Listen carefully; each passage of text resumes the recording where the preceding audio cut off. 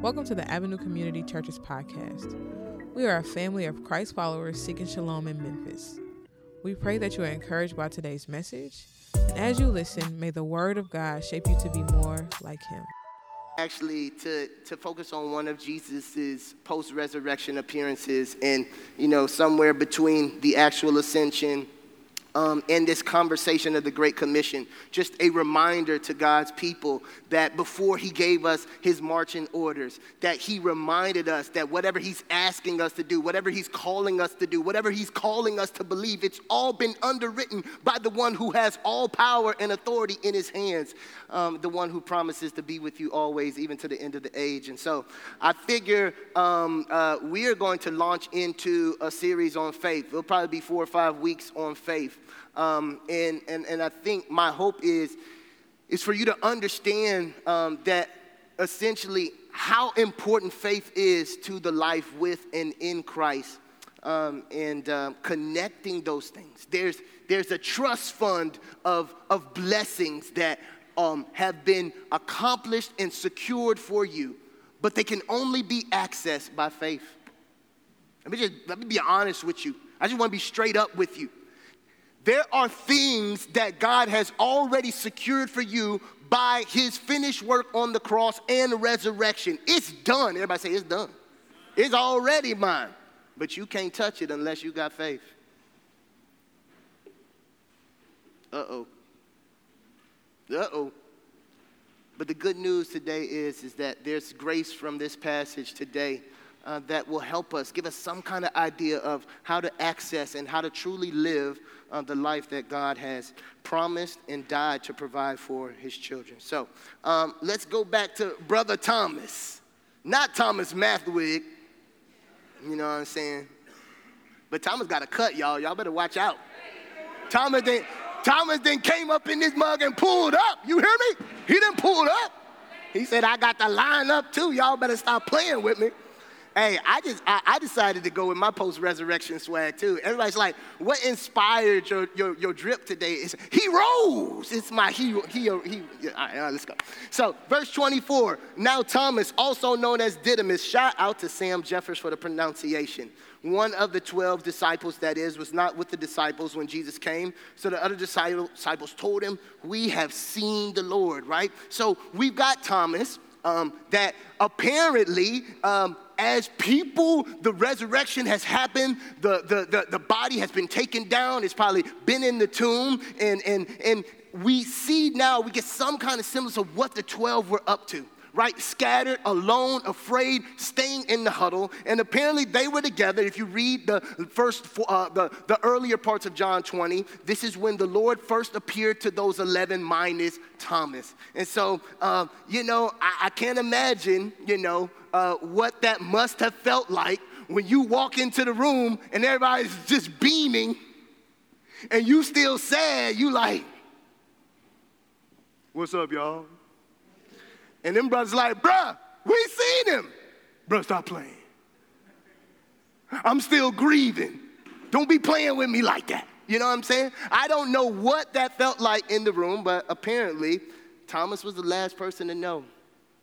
And I wonder if in this room, reason why maybe even as I was thinking and preparing about how sweet this passage could be to some of y'all in this room, some of y'all in this room are just like Thomas.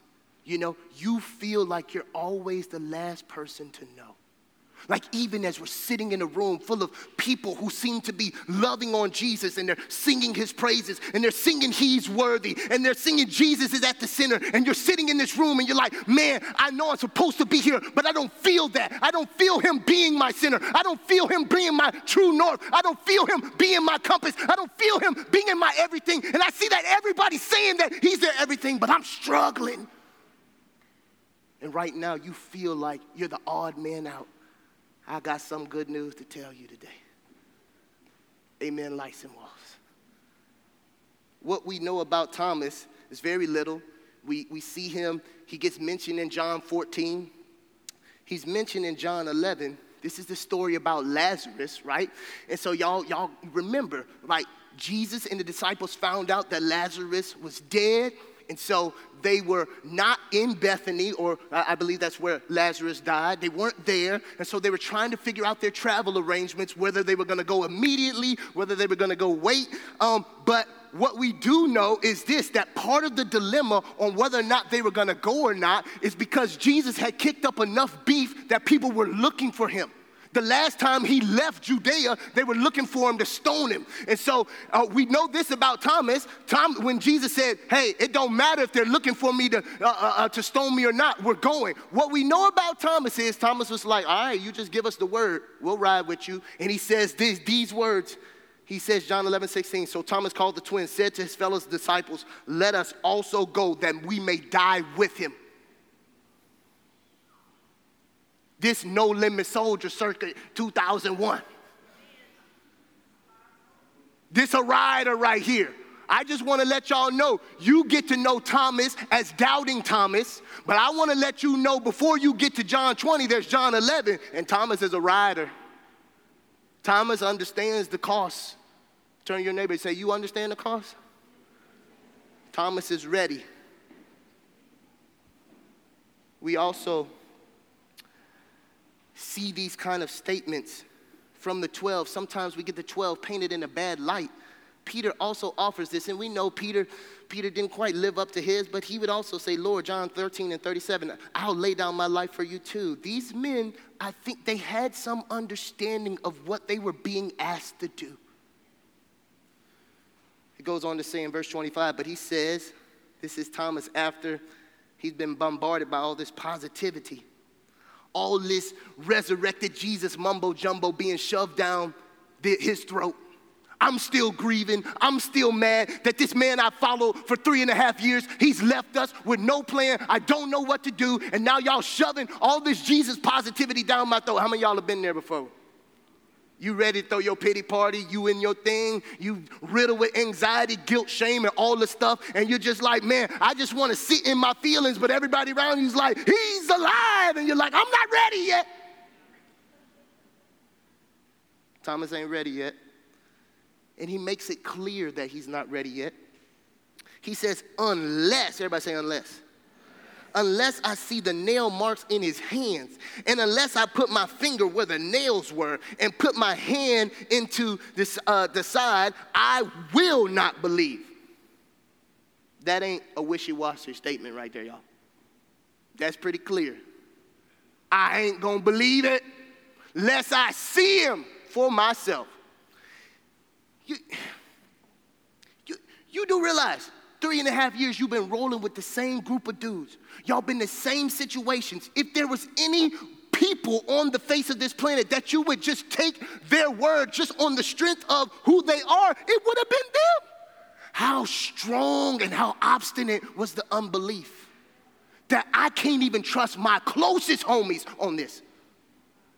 You know, you've been in situations before. You know, I hear Gina all the time. Girl, there's a sale over there at Sam's Club. What, girl? No. Yeah, girl, yeah, it is. No, girl, no. For real. Yeah. Hey, look. And if the right people told her, she'd drive 1.5 hours to go get all them toilet tissues for $1. $5. That's right. She is our Proverbs 31 woman. She keep us tight. She keep us tight and right. I don't ever got to worry about no toilet tissue. Shoot, we straight up in there. But how many of y'all got friends like that? Because you know them, because you know their character, because y'all have been down like 4 flat tires together. Y'all done been in the mud. You can just trust them just off the strength. If they say it, you taking it to the bank. How strong is your unbelief that you can't even take your 12 closest homies' word? That brother is not budging. Unless I see it for myself, I'm not going to believe it. And I'm not going to I don't want you to catch me rebuking Thomas here, because I'm not. Because I think Thomas understands the way forward in Christianity. Thomas understands that the way forward has to be grounded in personal conviction.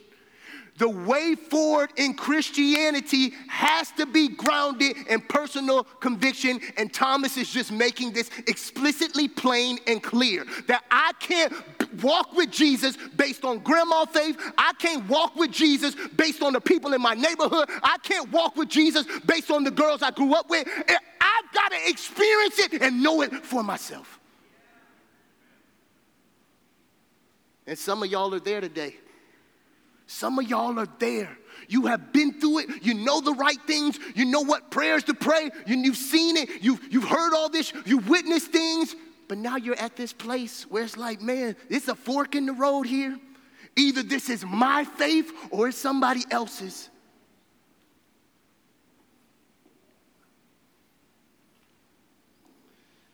So a week later, the scripture says, some of your versions may say 8 days later because they include the actual day that the day that it happened is being counted in the 8 days, if your version says that. But it's really like a week later. I love this about Thomas. 7 days ago, you encounter your buddies. In the middle of your worst nightmare, they're telling you that your resurrected Lord is still there and he's here and he's risen. You openly reject it and say, I'm not believing that until I see it for myself. But where is he 7 days later? Still with him. Let me just tell you something. I know some of y'all are in this room because you would openly admit you are deconstructing certain aspects of your faith. I don't know if I believe that. I don't know if I could rock with this. I don't know what I feel about that. And I just want to praise God that you are in this room today. Because it's something about you just, listen, I don't know what's right, but I know this room is where I need to be. And those of us who are ministering to our brothers and sisters who are trying to put pieces of their world together, you give them the grace and the space to figure it out. Because it don't matter how much truth we show them. It don't matter how much time we pray over them. Until they believe it for themselves, it is moot. But they are welcome in these spaces to work it out. You're welcome to work it out. The Bible says the doors were locked because they were hiding in fear. But look what Jesus does. Jesus comes in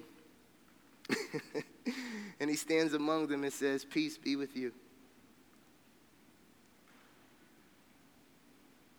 You know, we just got through 14 days praying, asking God to do miraculous, mighty things in our midst. I don't want you to skip past the miracle. I don't think John was just, his scribe was off or sleepy when he was transcribing this. I think the very fact that it says that the doors were locked is important for us to remember that our resurrected Lord really was resurrected, and the same objects of the physiology and anatomy that restrict us couldn't restrict that body, couldn't restrict him. And I don't know whether he just said door open or whether he just appeared through that mug like, I don't know what it was. But I think that's just a subtle encouragement to his people that the resurrected king can't be stopped. All authority and all power is in his hands. Come on, man. Don't skip past that. But he comes in amongst them, and he says something that he has repeated at least twice earlier when he appeared to the other disciples. He says it now to Thomas too. Peace be with you. Now, did y'all notice that, who got Avenue stuff on? Anybody got Avenue stuff on? Somebody? Stand up, Carter. Stand up, Carter. Yeah, look at that brother. Woo! Point to your crest right there. Some people don't realize, when we first had the first iteration of that, I remember somebody said, PT, that looks like a crab or a lobster. And I was like, that is not a lobster. They was just hungry. But that's actually a dove. You can sit down. Because that dove represents for us what? Shalom and peace, right? And our mission here on Summer Avenue is to be a family of Christ followers who bring shalom to Summer Avenue. What is this idea of peace? Once again, we preach it ad nauseum, but I think it's just good for us to rehearse it and come back to it.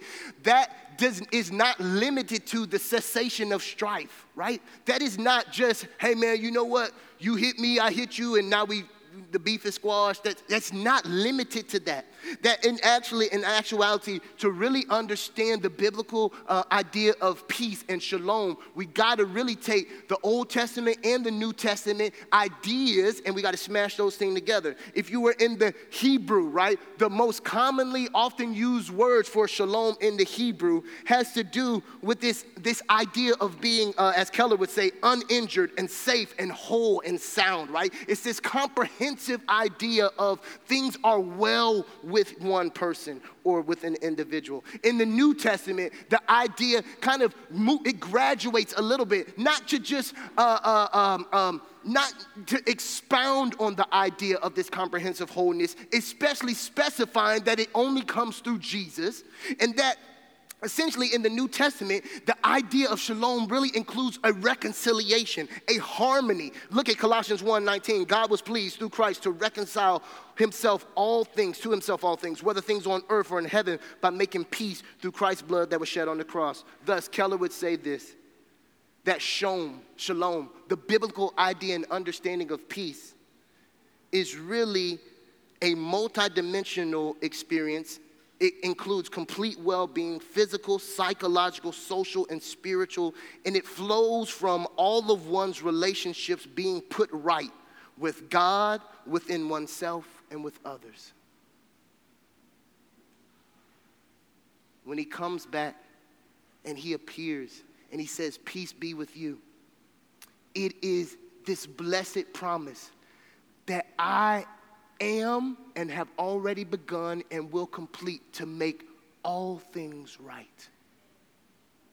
I'm going to put harmony in your world, the likes that no man has ever experienced before.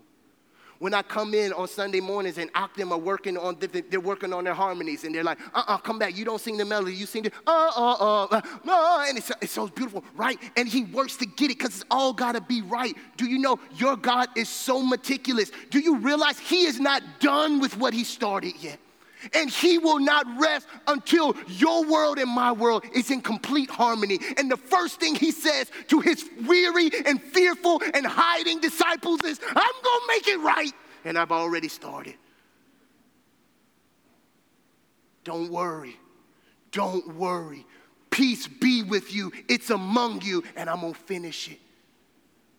Anybody glad that he's going to finish what he starts? Come on, man. Come on, man.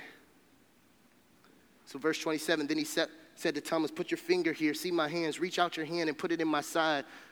Stop doubting and believe. All of a sudden, Jesus appears in the room, and he's no longer speaking to the rest of the group, but he singles you out. Hey!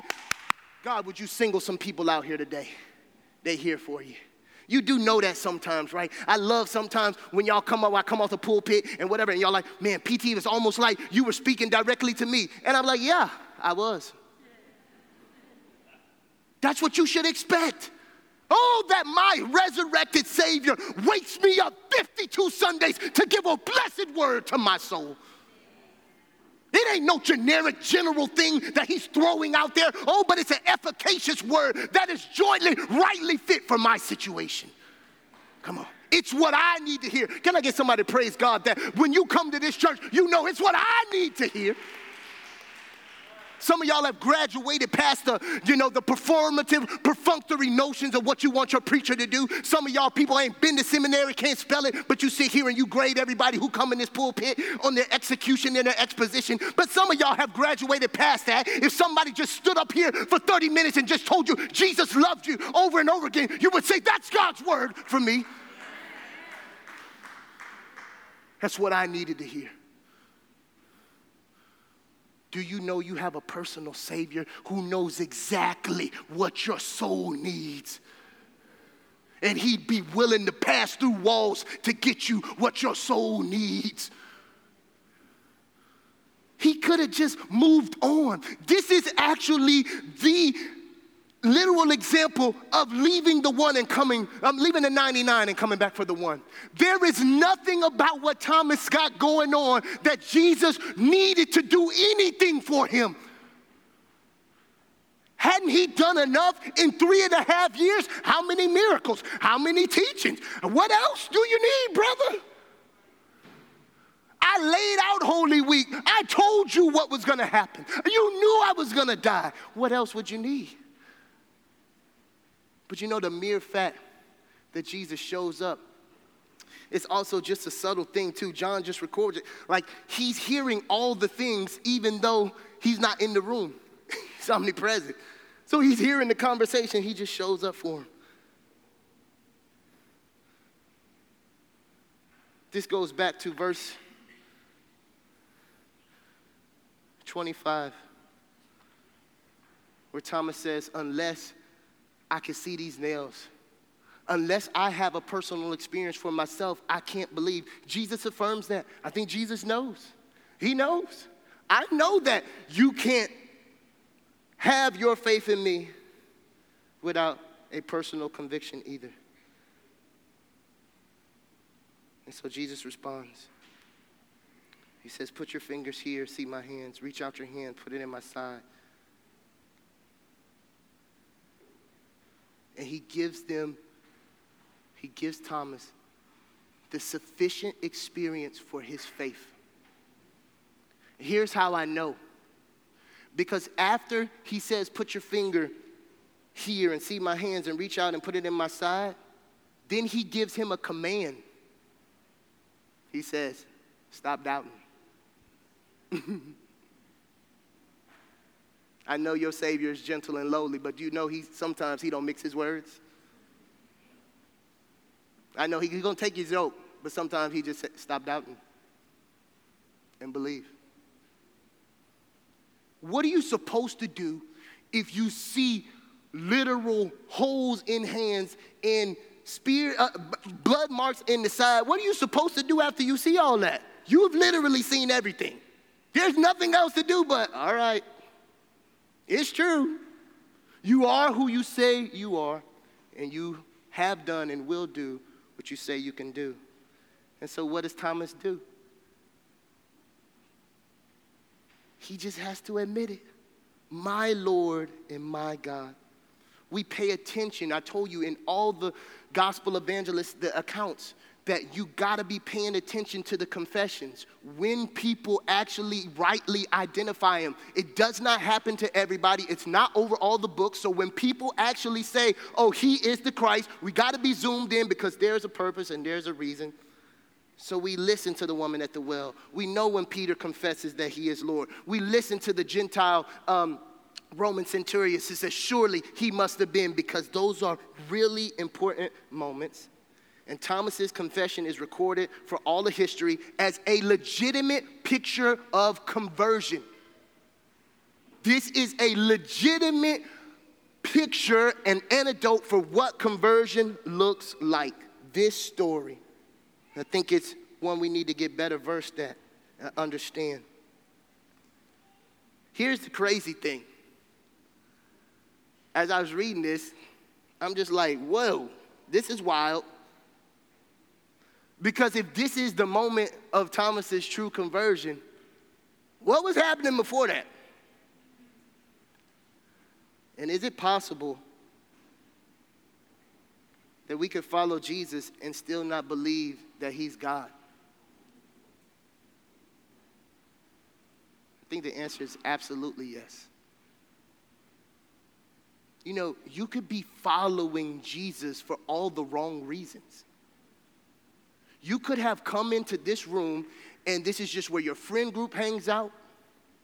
You could come into this room and you think, man, you know what? I just love this multi-ethnic expression in a racially divided city, okay?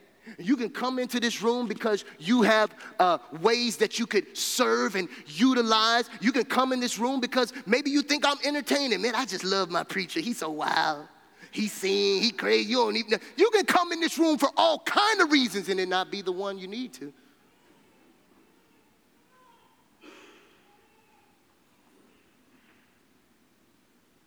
Three and a half years walking with him, talking with him, seeing all the things.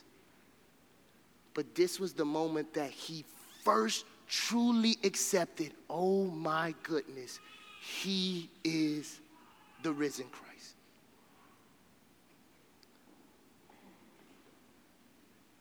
Verse 29, then Jesus told him, because you have seen me, you have believed. Blessed are those who have not yet seen and have believed. Y'all circle it, highlight it, meditate on it this week, pray through it, think through it, talk about it with people. This is the salvation comes to us by grace alone. Through what? Yeah.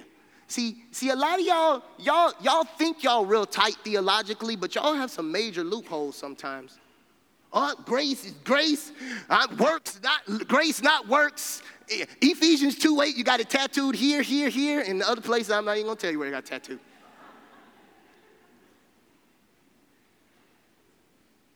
But you better write it down. It is by grace through faith. The grace could be made available for you, but unless you are using your faith to access it, it's all moot. It's worthless. He can't force his grace on you. You got to receive it. I believe it. And therein lies the most difficult thing we all will have to do. Faith is so incredibly hard, y'all. I love, I've been on The Chosen. I'm only on like 10 minutes a week. A 10-minute segment a week, and then I put it out. But my most recent one is when, oh my God, if y'all haven't, I think somebody, you pull out your phone. You have been licensed in church, pull out your phone. But it's season 1, episode 5. This is Nicodemus, John 3. It was the pinnacle episode for me. They nailed the conversation. It was amazing. But at the end of the conversation, Jesus offers Nicodemus an invitation. He says, come with me. We're getting ready to go on the journey. Come follow me. And so they all get ready to go on the journey sometime later. And everybody showed up, and this is just Hollywood, but it's a good anecdote, and it's a great image of the difficult nature of faith. Because the 12 of everybody's huddled up, and Jesus pauses for a minute. He says, do we have everybody? And Nicodemus was literally hiding around the corner. And Jesus could speak to him, and Nicodemus could hear him. And Nicodemus begins to cry because he knows if he gets ready to take and embark on this journey, he knows it's going to cost him so much. And as they get ready to go and Nicodemus is wailing, Jesus says, you were so close. Y'all, what I think we need to be delivered from today is we need to be delivered from the false religion of Thomasanity. It ain't Christianity, it's Thomasanity. Everybody write it down. Thomasanity. What is that, preacher? See, Christianity is verse 29. Thomasanity is verse 25. Christianity says, I believe, and I ain't never seen a resurrected Lord. I ain't never seen a cross. I ain't never been to Jerusalem. I ain't never seen Golgotha. Thomasanity says, unless I see it for myself, I will not believe. Some of you have managed your faith down, and you think your Christianity is about something that you could intellectually wrap your head around, have it fully flushed out and thorough, and that you have no room for mystery. There's nothing that your Savior could call you to that costs you anything. It's better be convenient, and it better be cogent, and it better be making some sense. And I just want to tell you, that's not what we're called to. Not only is Thomasanity, not only is it wrong, it's impossible. Life in God is impossible without faith. Jesus rebuked the people in John 4:48. Remember, he said, unless you people see signs and wonders, you'll never believe. Because he knew that, man, there is a temptation for us to really want our foundation of our faith to be based on verse 25. but it's not true. And the reason why verse 29 is so important for us as believers in this side, in this epic of biblical and redemptive history is this. One commentator just says this: Jesus here foresees a time when he will not provide, everybody say not provide, the kind of tangible evidence afforded the beloved disciple Thomas. In short, he will ascend to his Father permanently, and all those who believe will do so without the benefit of having seen their resurrected Lord. Jesus is setting the cadence and the tempo for how Christianity will move forward. He says, when I go, I'm not coming back until I come back fully and finally. So if you're going to have faith in me, you're going to have to be able to believe in me without seeing these holes in my hands.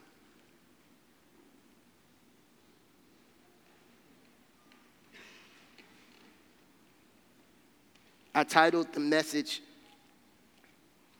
Faith in Jesus Leads to Blessing. It is based on verse 29. Because you have seen me, Thomas, you have believed. But you need to add the interjection, but. Blessed are those who have not seen and yet have believed. And if we rearrange that verse,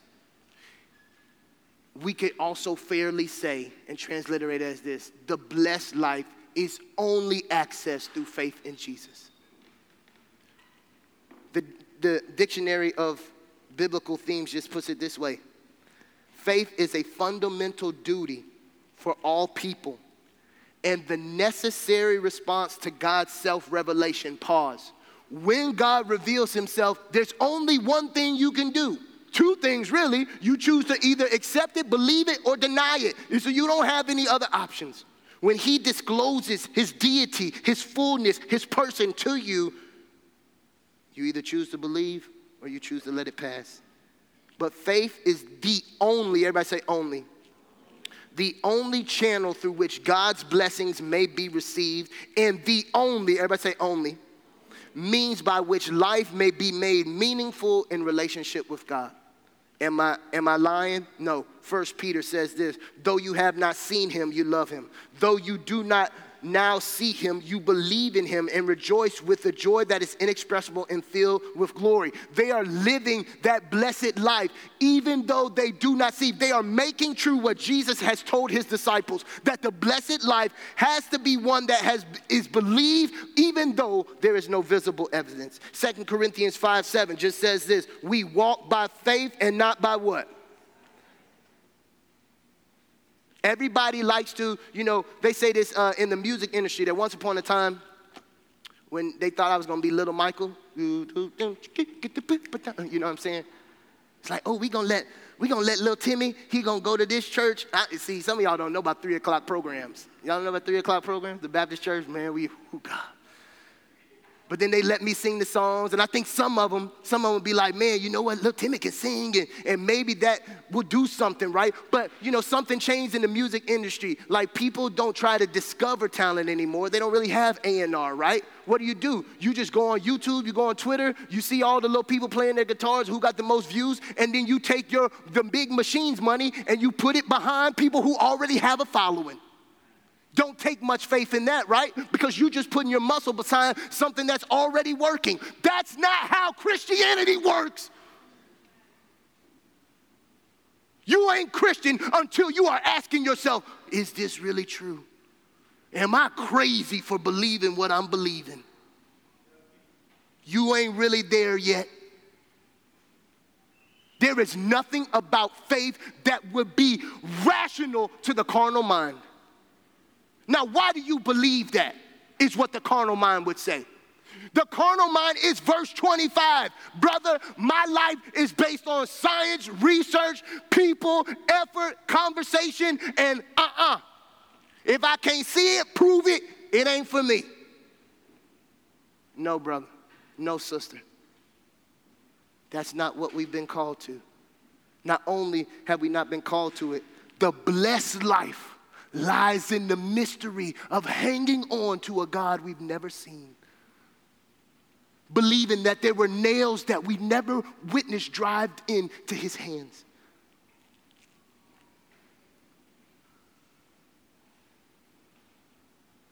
Just wrote a note to myself that just said, there's blessing in the stretching. Some of y'all are in the midst of the stretching right now.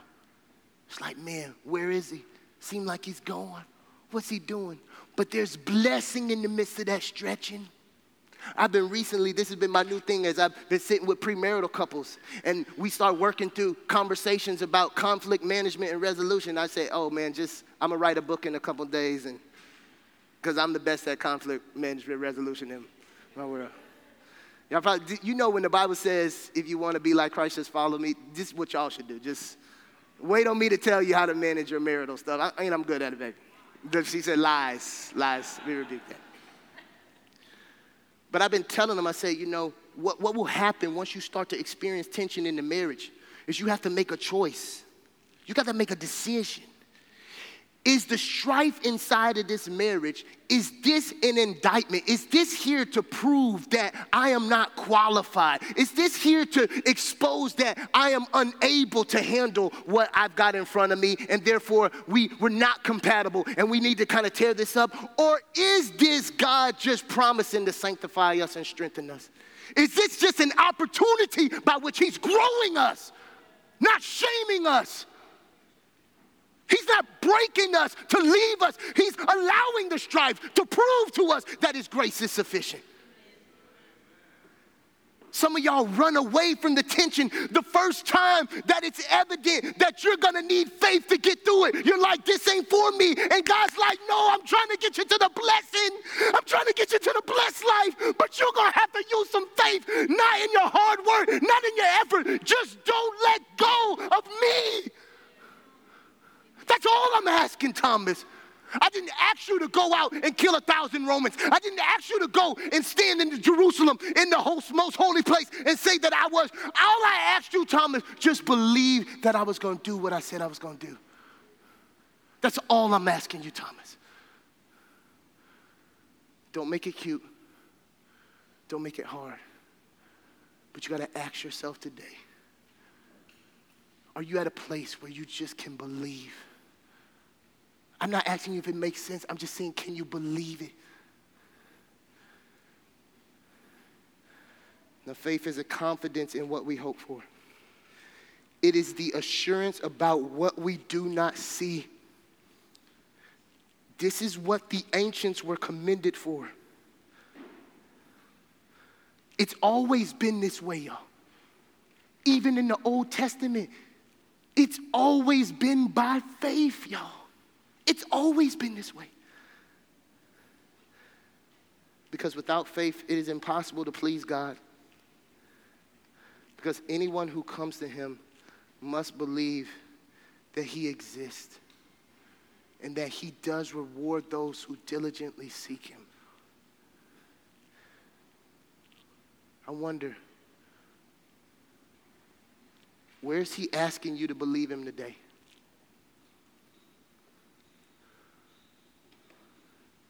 I just want to remind you, if you're in the room hiding and cowering, if you're in this sanctuary and you're doubting, it's okay. Today is your day of visitation. This is not a day to shame you, but this is an invitation that your Lord knows you need to experience him, and he's inviting you. He's inviting you. If the only thing you can walk out this room and say is to say, I don't believe that, but I want to believe it. I rebuke you walking out of this room saying that this is just the way I am. I rebuke that in Jesus' name.